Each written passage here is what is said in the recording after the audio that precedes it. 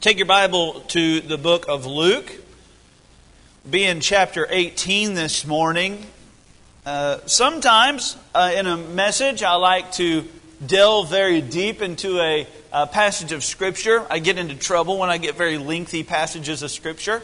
I get into trouble because I keep you longer than I should. The good news is today, though, the clock says 10:19, so I have an hour and 40 minutes to preach.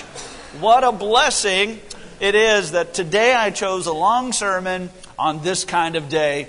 But just kidding. We will cover quite a bit of Scripture, but what that does is it doesn't allow us to delve very deep into the particular unique things about a passage.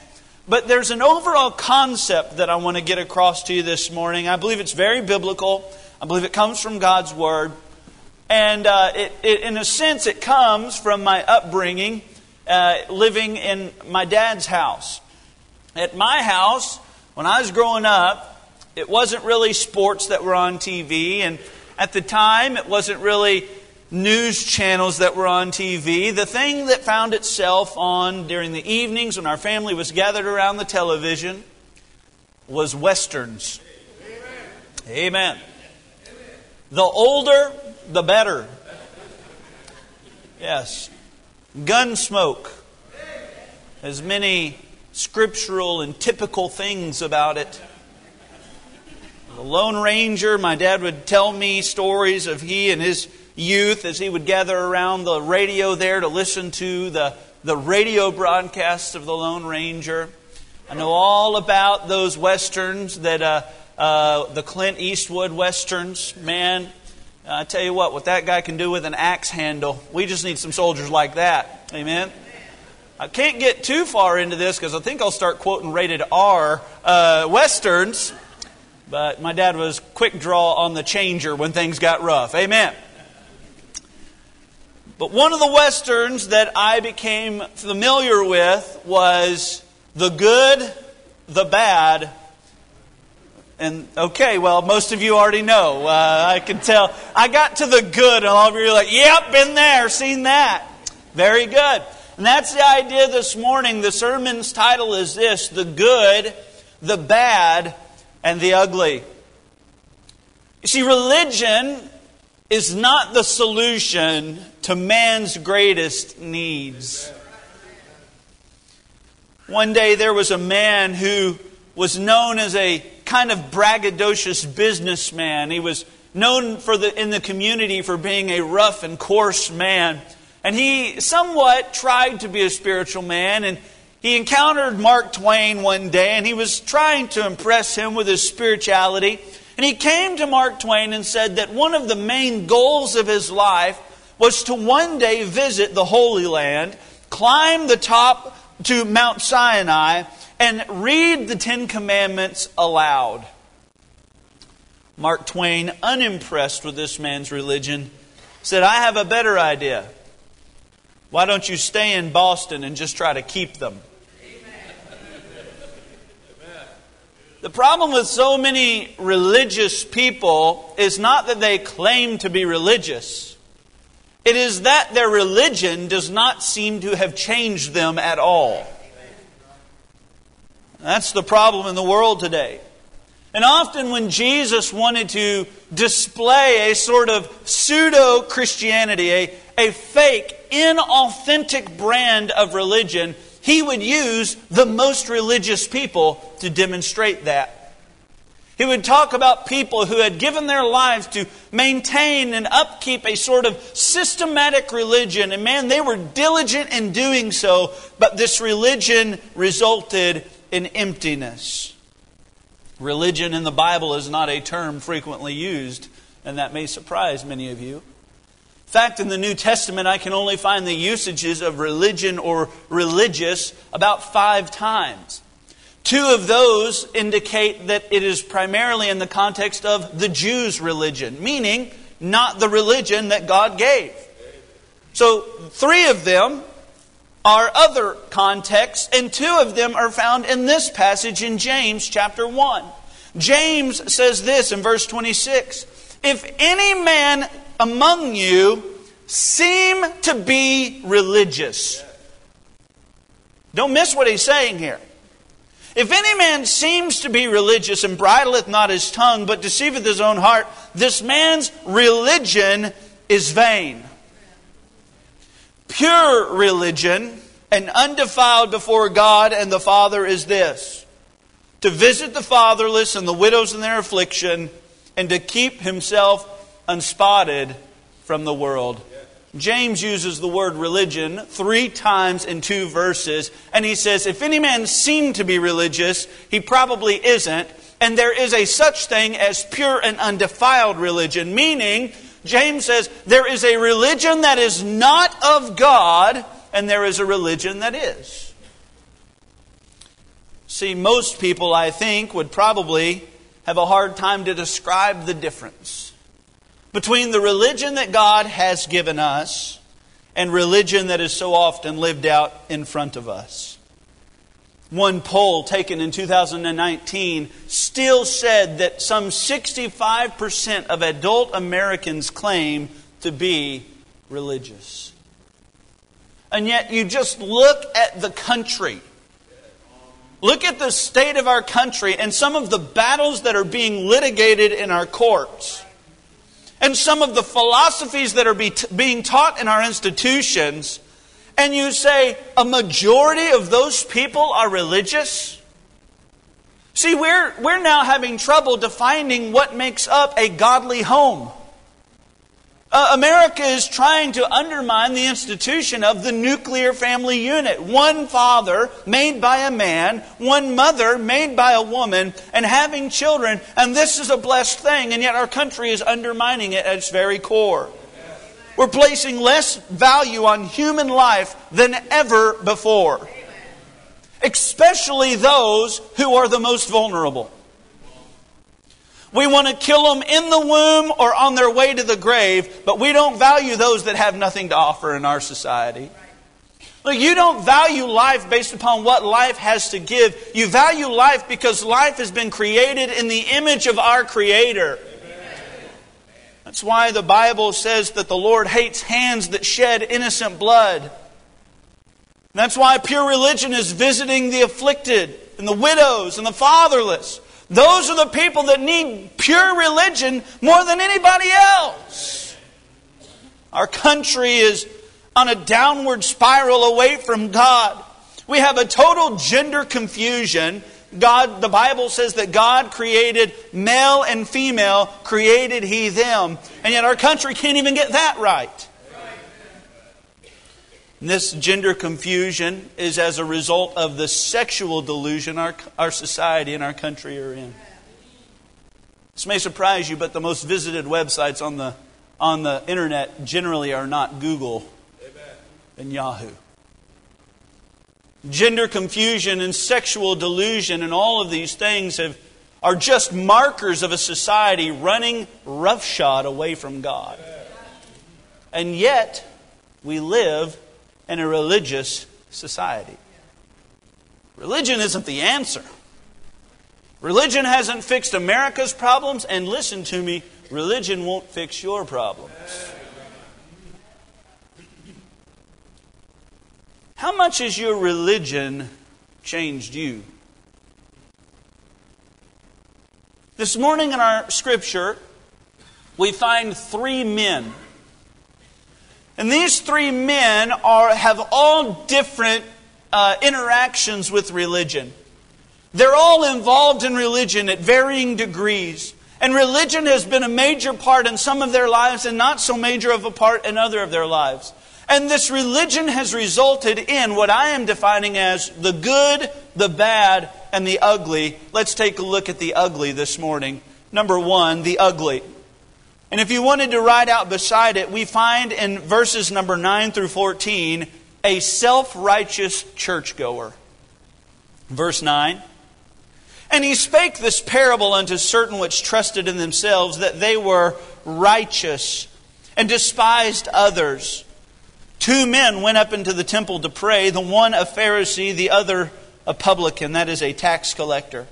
The Pharisee stood and prayed thus with himself, God, I thank thee that I am not as other men are, extortioners, unjust, adulterers, or even as this publican. I want to just draw your attention to something. We don't have time to spend much on it this morning, but look what the Bible says. This Pharisee stood and prayed thus with himself. You know how far that prayer got? No further than he could hear himself. He wasn't praying to God. He was praying to himself because this man was his God.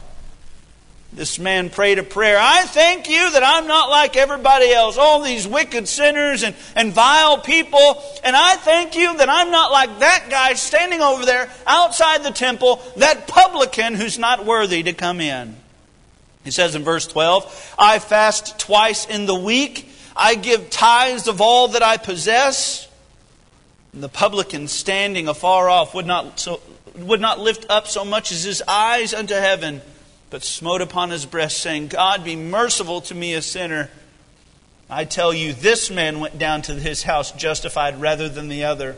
For everyone that exalteth himself shall be abased, and he that humbleth himself shall be exalted. We find what we know as the parable of the Pharisee and the tax collector.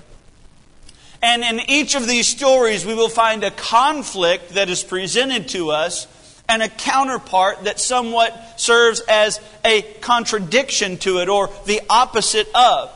This man's conflict is his religion had resulted in a great deal of pride in his life. And he's a very committed man. In fact, there's some indications that this man was very committed to the Lord.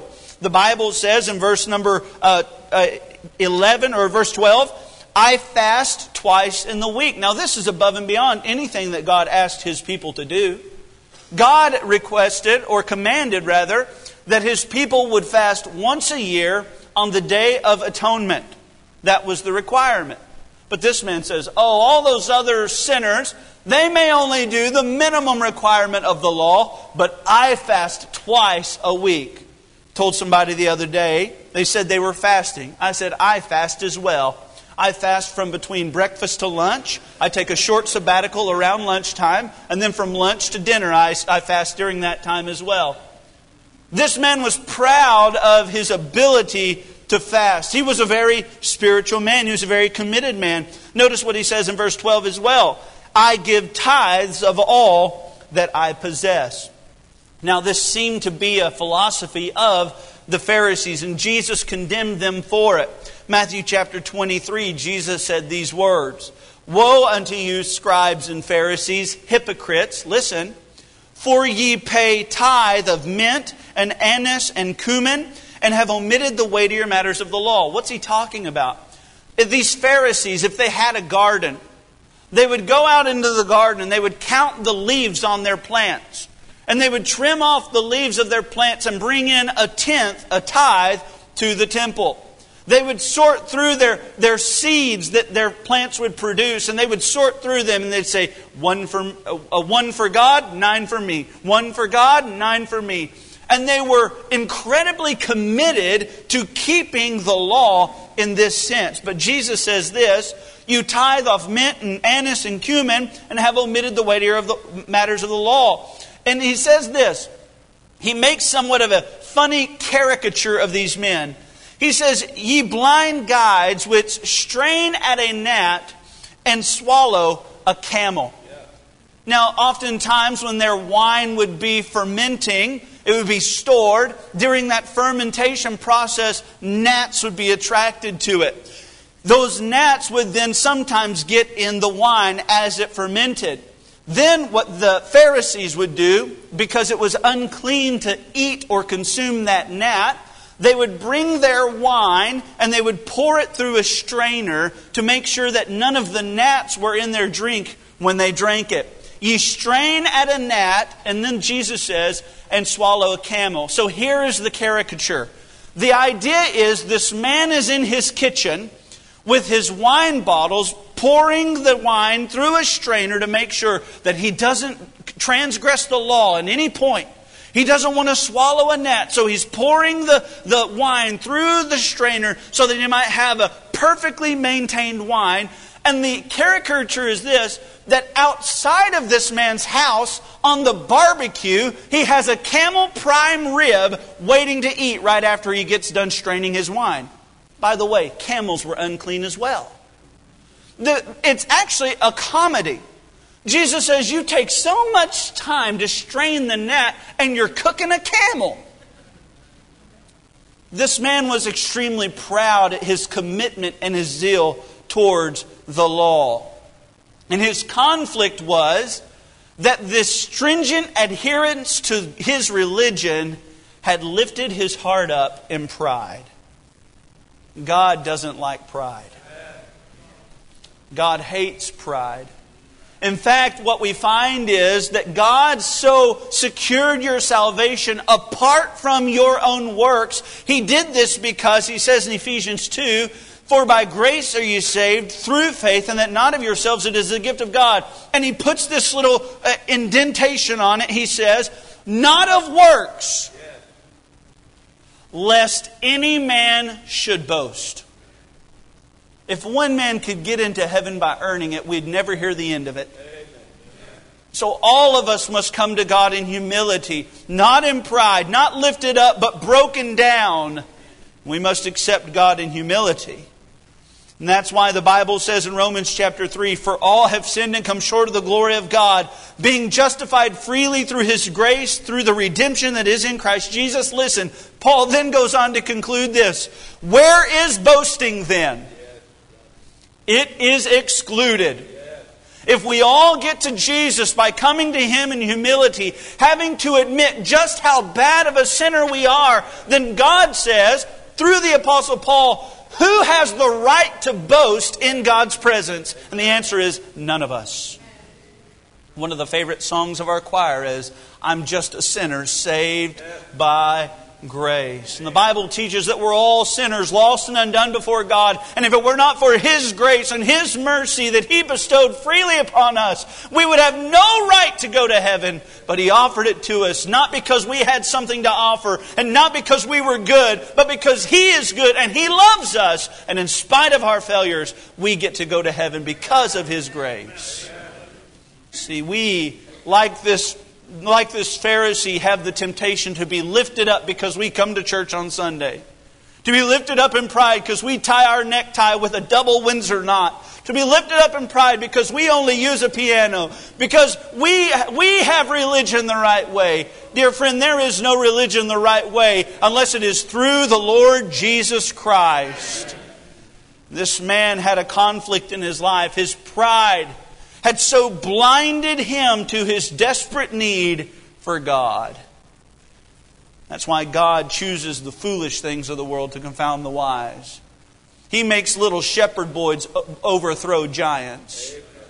He takes unnoteworthy and unsung heroes and does great things with them. Why? Because God hates boasting and God hates pride. And the Bible goes so far as to say He does this that no flesh should glory in His presence. God doesn't like pride. In fact, He hates it. The Bible says in Proverbs, these 6 things doth the Lord hate. Yea, 7 are an abomination. You know what the first one on the list is? A proud look. Oh, God hates pride. My friend, we ought to be careful that a sense of pride doesn't begin to take root in our heart. What have I gotten but what I've received? Grace hath bestowed it, since I have believed. Jesus Christ was gracious to us. Sometimes we come to God and we say, well, God kind of got lucky when He got me. No, dear friend, you got lucky that God loved you. This man was lifted up in pride. God hates pride. You know why God hates pride? Because pride was a result of the first sin in the Bible and every other sin in the Bible. Satan lifted his heart up in pride. He said, I will ascend above God, and I will exalt my throne above the stars of heaven, and I will sit upon the mountain of the congregation in the north and the sides of the north. I will ascend above the heights of the clouds. I will be like the Most High. 5 times he says the words, I will, I will, I will. It ought not surprise us that the heart of the word pride is the letter I. It ought not surprise us at all. God hates pride because when pride enters into a person's heart, we become blind to our desperate need for God. Pride. And this man is presented as having a counterpart. See, his conflict is his heart was lifted up by pride because of his religion. But the counterpart is this publican, a tax collector, deemed as the worst of society, a traitor to the Jews and an outcast from the Romans, excommunicated from his religion. He was not welcome in the temple. Yet this man came, and the Bible says, this publican, verse 13, standing afar off, would not lift up so much his eyes unto heaven, but smote upon his breast, saying, God, be merciful to me, a sinner. Jesus said, I tell you, this man went down to his house justified rather than the other. What we find is holiness is not the way to God. Humility is. Holiness is a result of knowing God. Humility is the way that you get to know Him. This man came to God, and by the way, publicans, by and large, were a reprobate kind of people. There was one man in history that was said to have been an honest publican. They built a statue to him because he was the only one they could find. The chances are this man was a wicked sinner. The chances are this man felt the weight of his sin. And so he stands outside the temple beating his chest saying, God, I'm not worthy. God, I'm a sinner. God, I'm undone before you. And Jesus says, this man received mercy. You know why? Because only one of the men asked for mercy. The man that asked for mercy received mercy. The man that didn't need mercy didn't get it. Amen. Religion doesn't fix all of our problems. You know what religion does? Religion produces a people believe in prayer but have no need to pray. Religion says that prayer works, but a religious people says, I have no need to pray. Religion produces a people that know of mercy but request none of it because they need none of it. Religion produces a people that have a head knowledge of what grace is, but it produces a people that never seek daily God's grace to help them through life because they're making it fine on their own. Religion is not the answer. Humbling yourself before the mighty hand of God that He may exalt you in due time is. This man is the ugly. He's a self-righteous churchgoer. I want you to see not only the ugly, but secondly, I want you to see the bad this morning. And this man we could call a soul-searching answer seeker.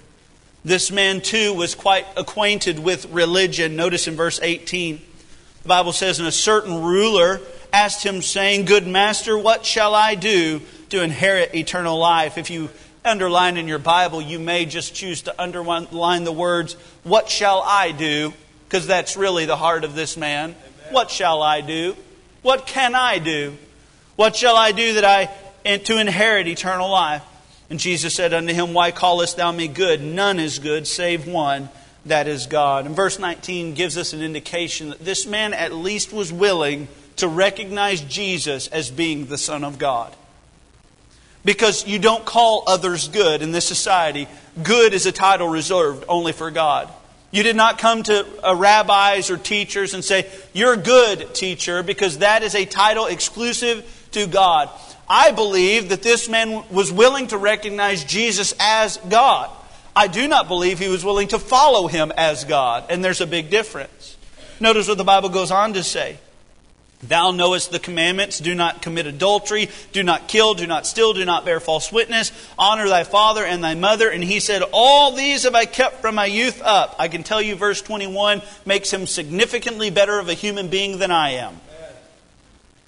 Verse 22, Now when Jesus heard these things, He said unto him, Yet lackest thou one thing. Sell all that thou hast and distribute unto the poor, and thou shalt have treasure in heaven, and come and follow me. And when he heard this, he was very sorrowful, for he was very rich.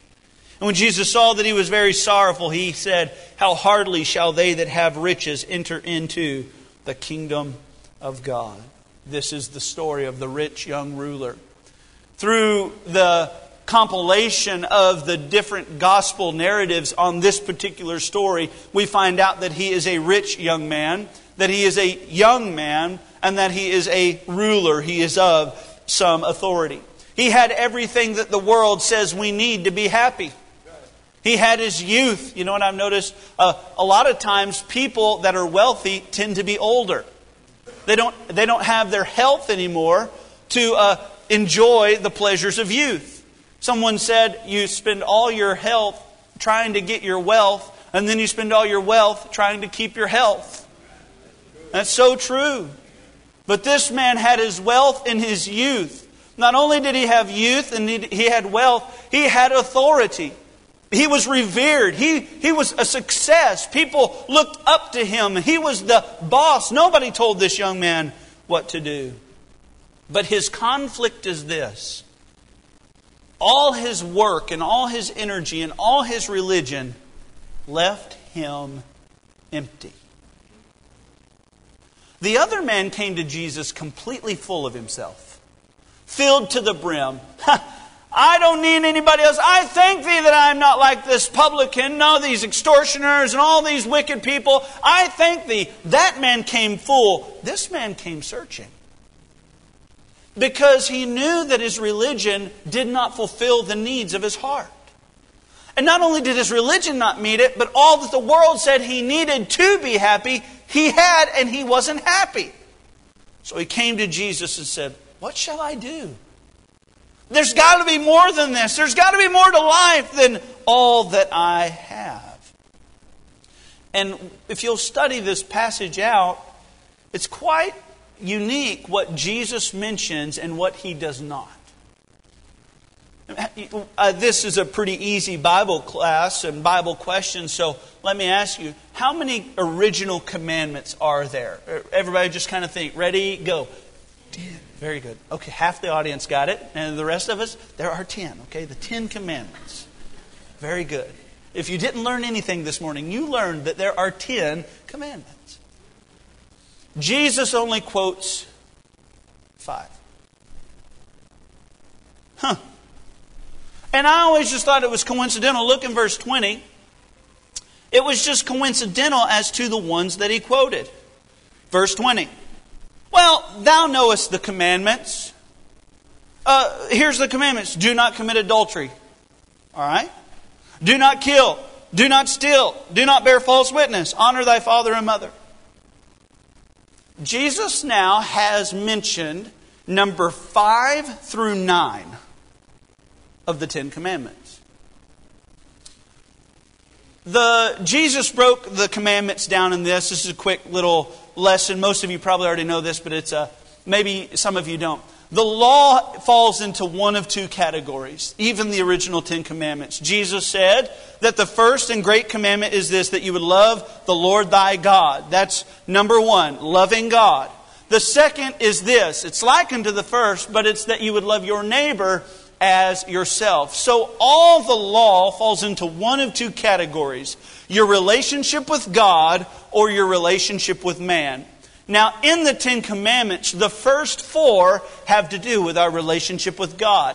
Those commandments are, thou shalt have no other gods before me. The second commandment, thou shalt not make any graven images.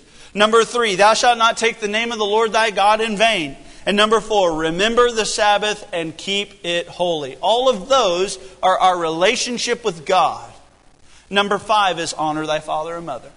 And then 6, 7, 8, and 9, those are don't commit adultery, do not kill. Those commandments that Jesus mentions. So Jesus doesn't mention the first 4, which have to do with our relationship with God. And He doesn't mention the 10th one, which is thou shalt not covet. Why did He choose those 5? I would suggest to you, because it reveals to us this man's major problem. He had 2 of them.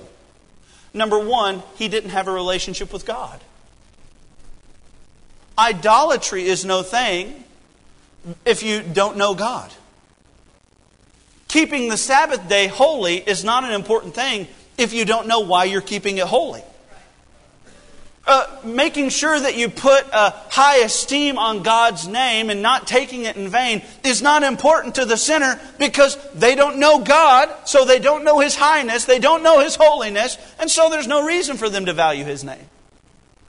The first 4 deal with our relationship with God. Jesus doesn't mention this to these men because the man didn't have a relationship with God.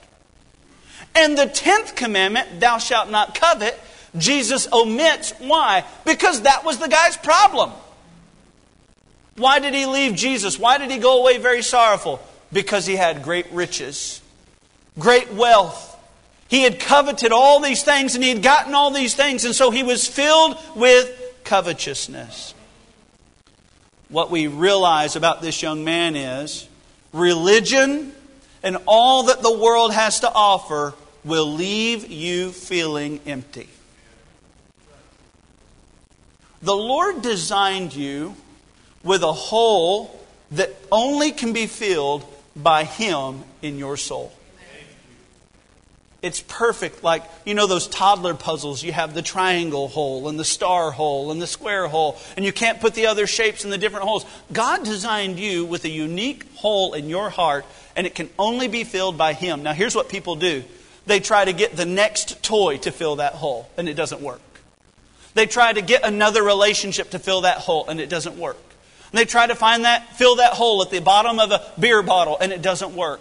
And then they start to try drugs, and that doesn't work. And they try all these things, and none of them satisfy the soul because there's only one thing that can fill that void in their soul. This man comes to Jesus with an obvious problem. Lord, I know there's more. I've kept the law to the best of my ability. I've tried to do right, but what can I do to inherit eternal life? Jesus says, well, go sell everything you have. Jesus was not saying that the way to heaven is by selling everything you have. He was now, in this moment, making real the 10th commandment to this young man. He was using the 10th commandment as an object lesson. He wasn't just going to quote it to him. He was like, here's what it looks like. Would you be willing to sell all that you have to follow me? This man wasn't willing, and so he wasn't able to meet Jesus and fill that hole in his soul. The counterpart to this man is the disciples. You say, what do you mean? Notice this in verse 28. Then Peter said, lo, we have left all and followed thee. This comes right on the heels of Jesus' teaching about how difficult it is for rich men to be saved. And that was a hard lesson for many of them to hear because in that day, wealth and prosperity was viewed as favor from God. And so when they said rich men can't go to heaven, they thought rich men were the people that had the relationship with God. They said if a rich man can't do it, who can? Jesus now tells these disciples, well, with men this is impossible. With God all things are impossible. And the lesson resonated with Peter so much so that he says, Lord, that's why you asked us to leave everything. We have done what you asked this young man to do. We have left all and followed you. What you realize quickly is this young man, the rich young ruler, was a fan of Jesus while the disciples were following Jesus. And there's a big difference between the two. Have you ever considered how radical it must have been for Jesus to teach His disciples for them to take up their cross and follow Him? Sometimes I think we get a little blurry on the timeline here. Jesus had not yet died on the cross. They did not know what it was for Him to humble Himself and willingly die for the sins of mankind. They did not know what it was for Him to not even testify on His own behalf. Are you the King of the Jews? Are you the Son of God? He wouldn't answer Pilate these questions. And so they knew nothing about what it was for Jesus to humble Himself and carry the cross. And all the time Jesus is just bringing this concept up. Hey guys, unless you're willing to pick up your cross and carry it and follow me, you are not worthy of me. The cross, there is no other meaning for the word that I can find. It's not hidden in the language. It's not like, well, pick up your burden. The cross is the instrument of execution. There is no other meaning. Jesus was saying, pick up your electric chair and follow me. And yet I can just imagine these men would have such a hard time understanding what that meant until the day when they saw Jesus die on the cross and said, oh, we're going to have to pick up that kind of cross? We're going to have to carry it up hill to Golgotha. We're going to have to be mocked and beaten and scourged. We're going to have to do that. And Jesus says, he that's not willing to pick up that cross is not worthy of me. You want to know what the most unpopular message in American Christianity today is? Jesus is not the most unpopular message. Because what our society teaches, what our culture teaches is Jesus. It's not the biblical Jesus. The most unpopular message in Christianity today is that following Christ may actually cost you something. That in order to follow a Savior that died for you, you might be required to live for Him. We don't want to pick up our crosses. We wear them as trinkets around our neck. We adorn ourselves with them. We put them on the bumper stickers that we have. We put them in our windows to let everybody know just how much of a Jesus follower we are. Jesus wasn't talking about wearing a cross. He was talking about bearing a cross. He was saying it may cost you something to be a follower of me. And to this young man who came to Jesus knowing that he was unsaved, knowing that he didn't have eternal life, when Jesus says, "Are you willing to pick up your cross?" The young man says, "That cross is too heavy for me to bear. I am not willing to go that far with you." This man is a picture of religion leaving people empty and broken. Searching at the end of their life why something that promised to fulfill left them longing still. So we have a picture of the ugly. A self-righteous churchgoer. We have a picture of the bad. A soul-searching answer seeker. And then number 3, we have a picture of the good. A straightforward redemption story. Look in verse number 35. "And it came to pass that as he was come nigh unto Jericho, a certain blind man sat by the wayside begging. And hearing the multitude pass by, he asked what it meant." A blind man, he doesn't know what's going on. He just hears the commotion, the crowd growing louder, the excitement. He can feel it, but he can't see it. He can hear it, but he can't see it. Verse 37, "And they told him that Jesus of Nazareth passed by. And he cried, saying, Jesus, thou son of David, have mercy on me." The Son of David is a messianic title. This man was claiming that Jesus was the Messiah, the Son of God, the one that would be sent from the Lord. He cried, saying, Jesus, thou Son of God, have mercy on me. Verse 39, "And they which went before him rebuked him that he should hold his peace." "Oh, shut up. You don't have any right to claim Jesus. He's busy. He don't have time for you." But he cried so much the more, "Thou Son of David, Messiah, have mercy on me." And Jesus stood and commanded him to be brought unto him. And when he was come near, he asked him, saying, What wilt thou that I shall do unto thee? And he said, "Lord, that I may receive my sight." Jesus said unto him, "Receive thy sight. Thy faith hath saved thee." And immediately he received his sight. Notice these next 3 words.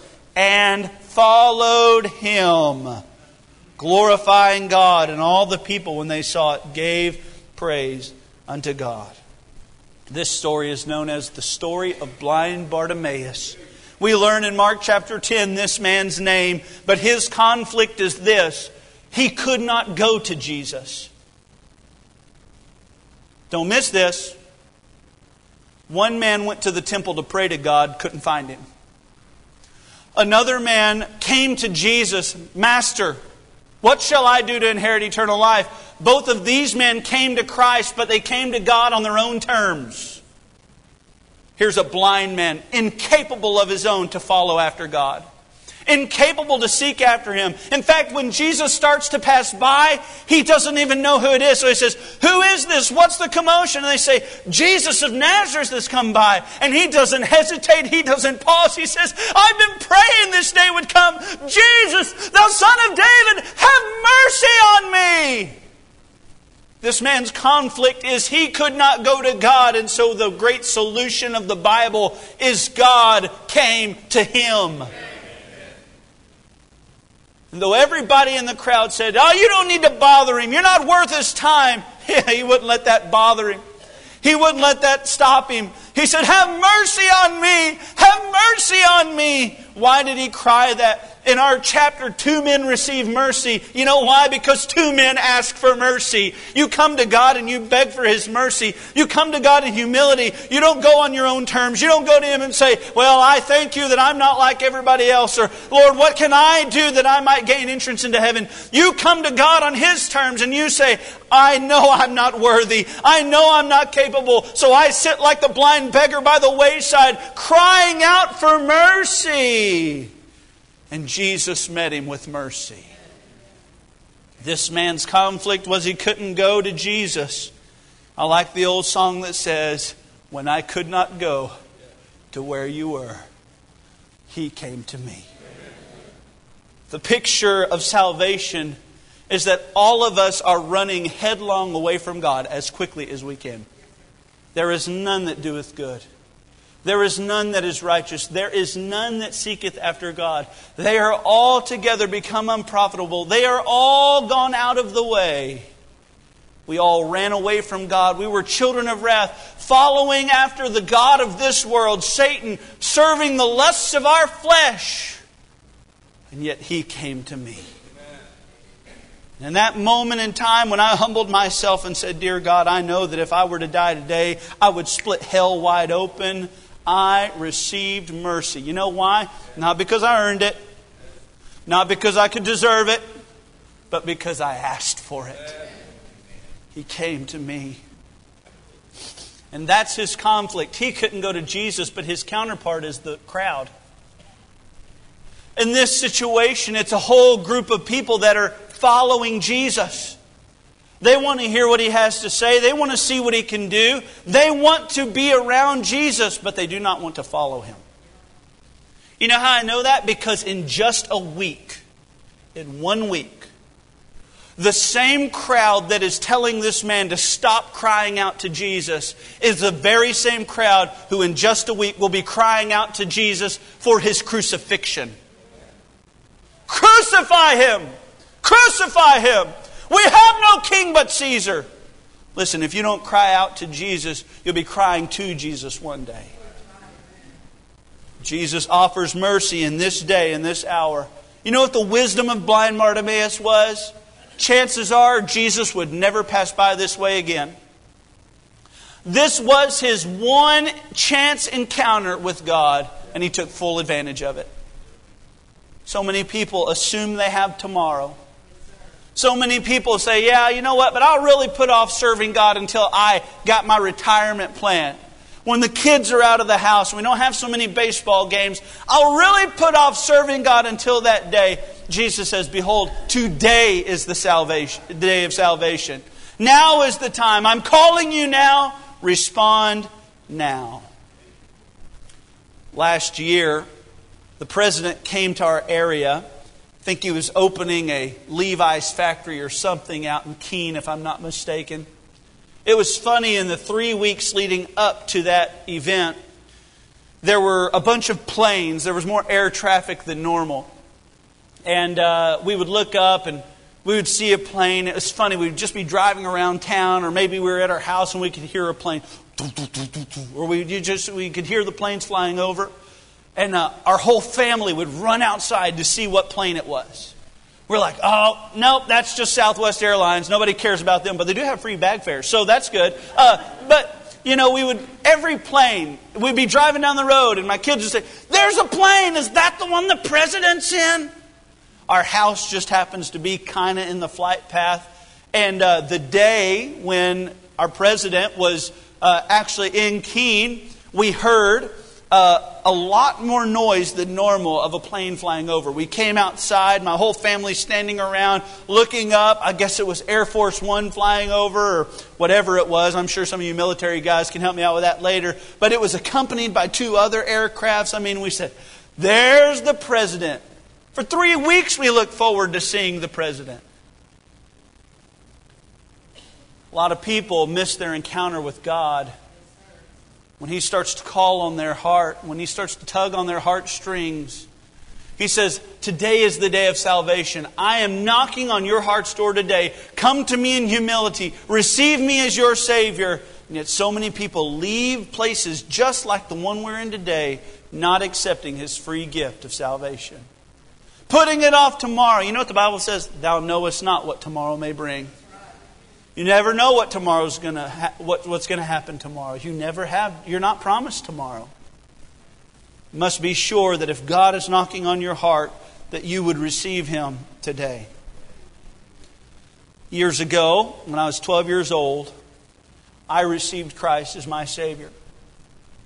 Preacher and I have discussions about the direction that Christianity is heading. We have discussions about bad trends that we notice, things that are becoming detrimental to society. I will tell you the number one problem in churches on Sunday morning now, I'll tell you, is people are not moving when the gospel is preached. I hear stories, I see videos of crusades and sermons preached. Dad, I attended a meeting with my dad where he preached the gospel. Literally the sermon was this: the ABCs of salvation. Admit you're a sinner. Believe in Christ. Confess Him as Lord. That's it. ABCs of salvation. It was 15 minutes. On that day, 113 people moved forward and accepted Christ as Savior. And yet today, those kind of movements have stopped. Gospel messages are preached, and here's what I hear after. Brother Andrew, I don't know how anybody in that room that could be lost didn't move at that. And to be honest with you, I don't know the reason, but I will tell you, when I was 12 years old, I fought the battle that every person fights in that moment. The piano began to play. The singer began to sing. The preacher extended the invitation. He says, if today you know that you're on your way to hell and you're not a child of God, would you come forward and receive Him today? And I stayed in my pew. I literally sat on the end of the pew, and no less than 4 or 5 times my mind told my feet to move, but my feet did not move. I was doing this. I was saying, well, I know there was a day and time when I thought I said some words, but yet the Holy Spirit of God began to tug on my heart and tell me that I wasn't saved, and told me that if I was to die at that moment, I'd split hell wide open. And I thought to myself, no, I know. I said a prayer. I know a time. I'm a religious person. And religion got me no closer to heaven than where I was standing there in Lindale, Texas. And finally, some 7 verses into the invitation, I finally broke down, and I came forward and I met my youth pastor, and he said, what do you need, Andrew? He was like not even expecting me to move forward. He thought I was coming up to ask for $1 for a Coke. Then I said, I'm not saved and I need to know Jesus. We went down to the back aisle and I got saved there at Lindale, Texas. It was a hard time to move, and it's one of the more difficult battles I've ever fought. But friend, let me tell you, it's been worth it all. In just a moment, we're going to have a time of invitation, and the gospel has been preached. You cannot get to heaven on your own. You need a Savior. You don't come to Jesus and say, well, I'm religious. I know my Bible. I've been a Sunday school teacher. I've attended church my whole life. That's not the way to God. You come to God through His dear Son, Jesus Christ. Just a moment, we'll have a time of invitation. And my prayer all day today and even now is this: God, don't let someone stay in a pew that knows they're lost. Won't you come forward and let us take God's Word and show you how you can know you have eternal life. Religion failed 2 of these men, but a relationship with Jesus Christ was the greatest day of blind Bartimaeus' life.